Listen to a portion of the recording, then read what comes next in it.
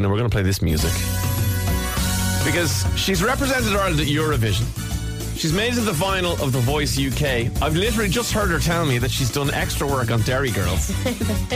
All right, now, Brooke Scullion is hoping to dance her way to Glitterball Trophy Heaven. She's going in the right direction. Brooke, good morning. Third time's the charm. It's great to see you. Third competition. Not a victory yet.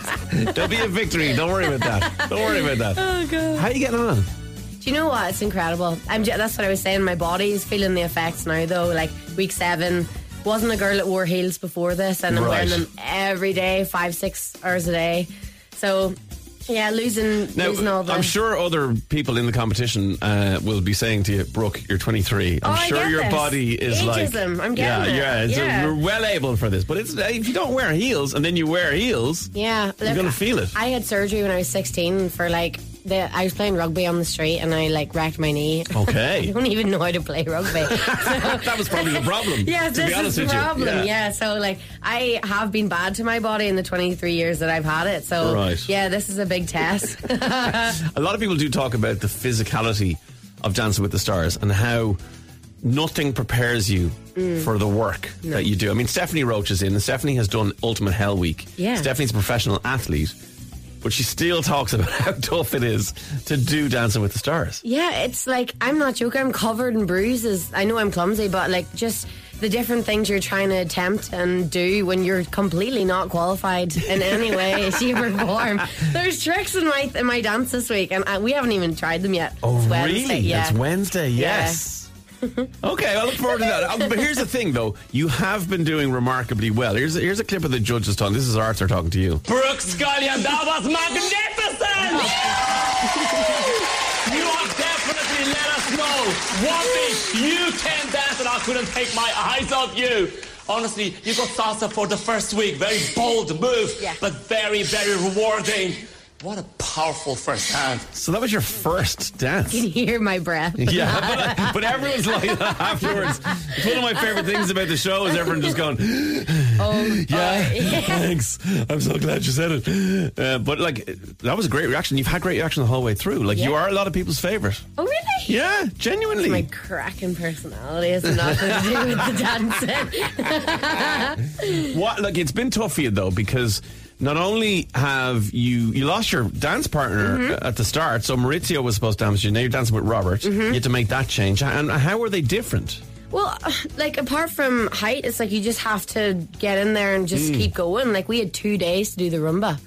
Which is the hardest dance. It was tough, but I just love working with Robert so much. Okay. He's incredible. Brilliant. And then you were close to Leah, and Marie, and they're now both gone. What was the I don't know if it was sabotage or what was going on, but my 2 closest girls, Leah and Mari, were kicked out first, and it's a disgrace. It is me. Me and Mari, we are talking every day. Really? I know. I can't wait till she comes back. Oh, she's unreal.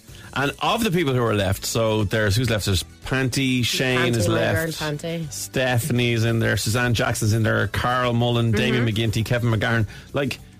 Is there anyone you look at and you go, they're definitely getting to the final?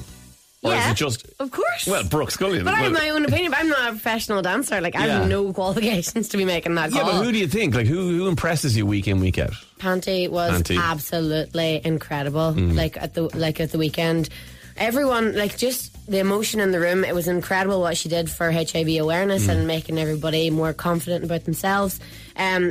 I spend most of my time with Panty and Dennis because we're always training together. Okay. So the crack, you can imagine, is right, Robert, I'm getting a bit fed up here. And then I go into Panty and Dennis and we all just, it's unreal. The crack is unreal and there's getting less and less of us every week. Of course, yeah. So you're getting closer and closer, though, as humans. Yeah. You dedicated yours to your mum, Tracy. Yeah, I did. That was so sweet. No, it was. And do you know what? It wasn't for anything other than she actually deserved it. Yeah. I dedicate everything to my grannies because they're still alive. And they have gotten so much life out of this show, out of The Voice, out of Eurovision, everything. It kept them going.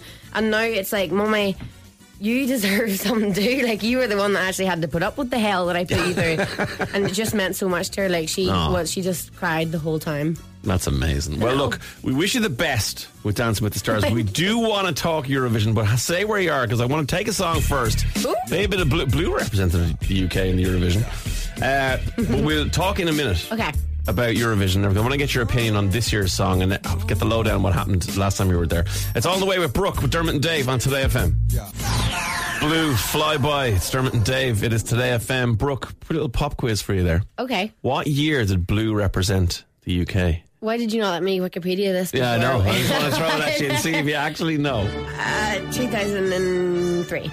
2011. Like, I know, just randomly guess a year. I would have been doing the same, to be honest with you, if I hadn't just Wikipedia'd it. But yeah, that's what they did. You did it in last year. I did. Talk to us about the Eurovision experience, because having done everything that you've done, you're now, as you said, all joking aside, in your third TV competition. Yeah. You've done The Voice, you got to the final. You've done unbelievably well in Dancing with the Stars so far. We're predicting you might win it, but anyway. And then you represent our country in the Eurovision.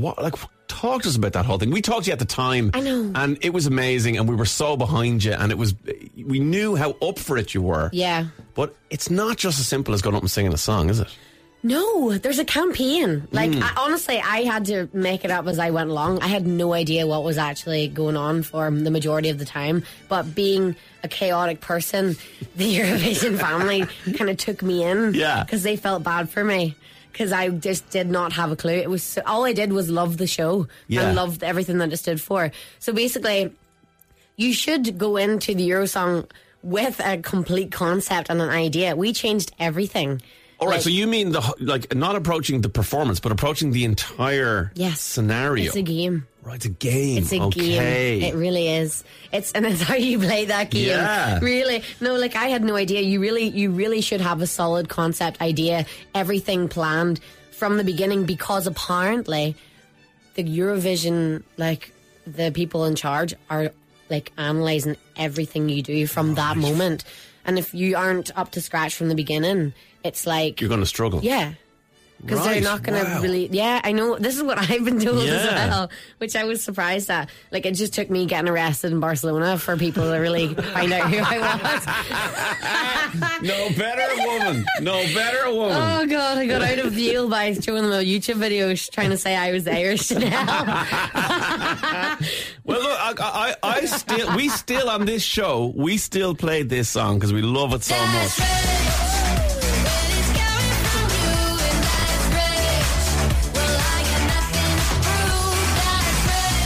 Stuff is that's not the end of that musically, because Come Alive has just come out.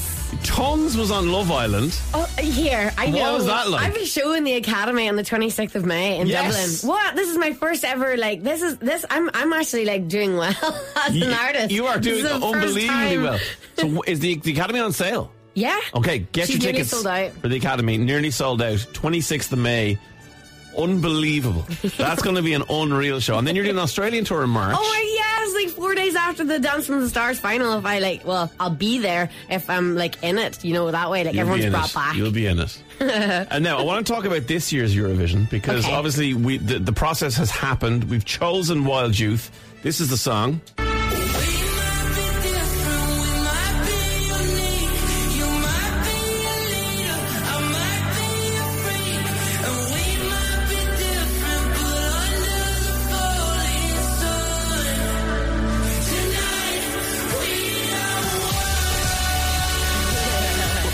Both dancing to that. Yeah. So we know the song is good enough. We both know the lads. We know the lads are good enough. But do you think there are people behind the scenes who are maybe telling these boys that, as you said, it's a game, they need to have a plan of action? I don't know. I hope that we learned a lot from last year. What you need to do. You really do need to go on the tour, and you really do need to get involved with the other contestants and get arrested in Barcelona. Yeah, that would really help their chances if they could just do that. Even in fairness, Callum the drummer could get arrested anywhere he goes at all. So that's definitely going to happen. They're in with a chance. But their draw is really difficult in the semi-final. and people think they could open it because the song is such a big opener. Yes, that's a good point. Yeah, so there's loads of different factors that can come into it. So I don't know. I think they've a great chance of qualifying. Their song's brilliant and the boys are brilliant and they've had a lot of stage experience, which is important. Do you know what? I really do think that counts for something, because I think, you know, we've sent seasoned performers, we've sent absolute newcomers, we sent a turkey in a shopping trolley. Let's not talk about that. But, like, I think the fact that Wild Youth have performed for so long, and I don't know if anyone has ever seen them live. They're one of the best young live bands around. They command that stage. Yep. So I'm expecting big things from them. So am I. And Ian Banham, one of the choreographers in Dancing with the Stars, is now their creative director. He's just announced. Yeah. So they have the team. They have the qualities, they have the skills, they have the zest of the young boys. They just need to employ Brooke Scullion as some kind of overall consultant, I think, is what I would like to do. Yeah, that's exactly what I would do. Definitely. Oh, God. Well, come here. Best of luck in Dancing with the Stars. Thank you. We really think you're going to win this competition. I know you don't want to hear that, but that's actually what we do. And come here, very quickly, there's loads of messages flying in, but there's one in particular from Grace McIntyre in Leitrim, who is your biggest fan. Grace! Thank you so much. There you go. All the way in Leitrim. Brooke, will you come back again soon? It's great to hang out. No. Okay, thanks so much. Brooke Scullion with Dermot and Dave on Today FM.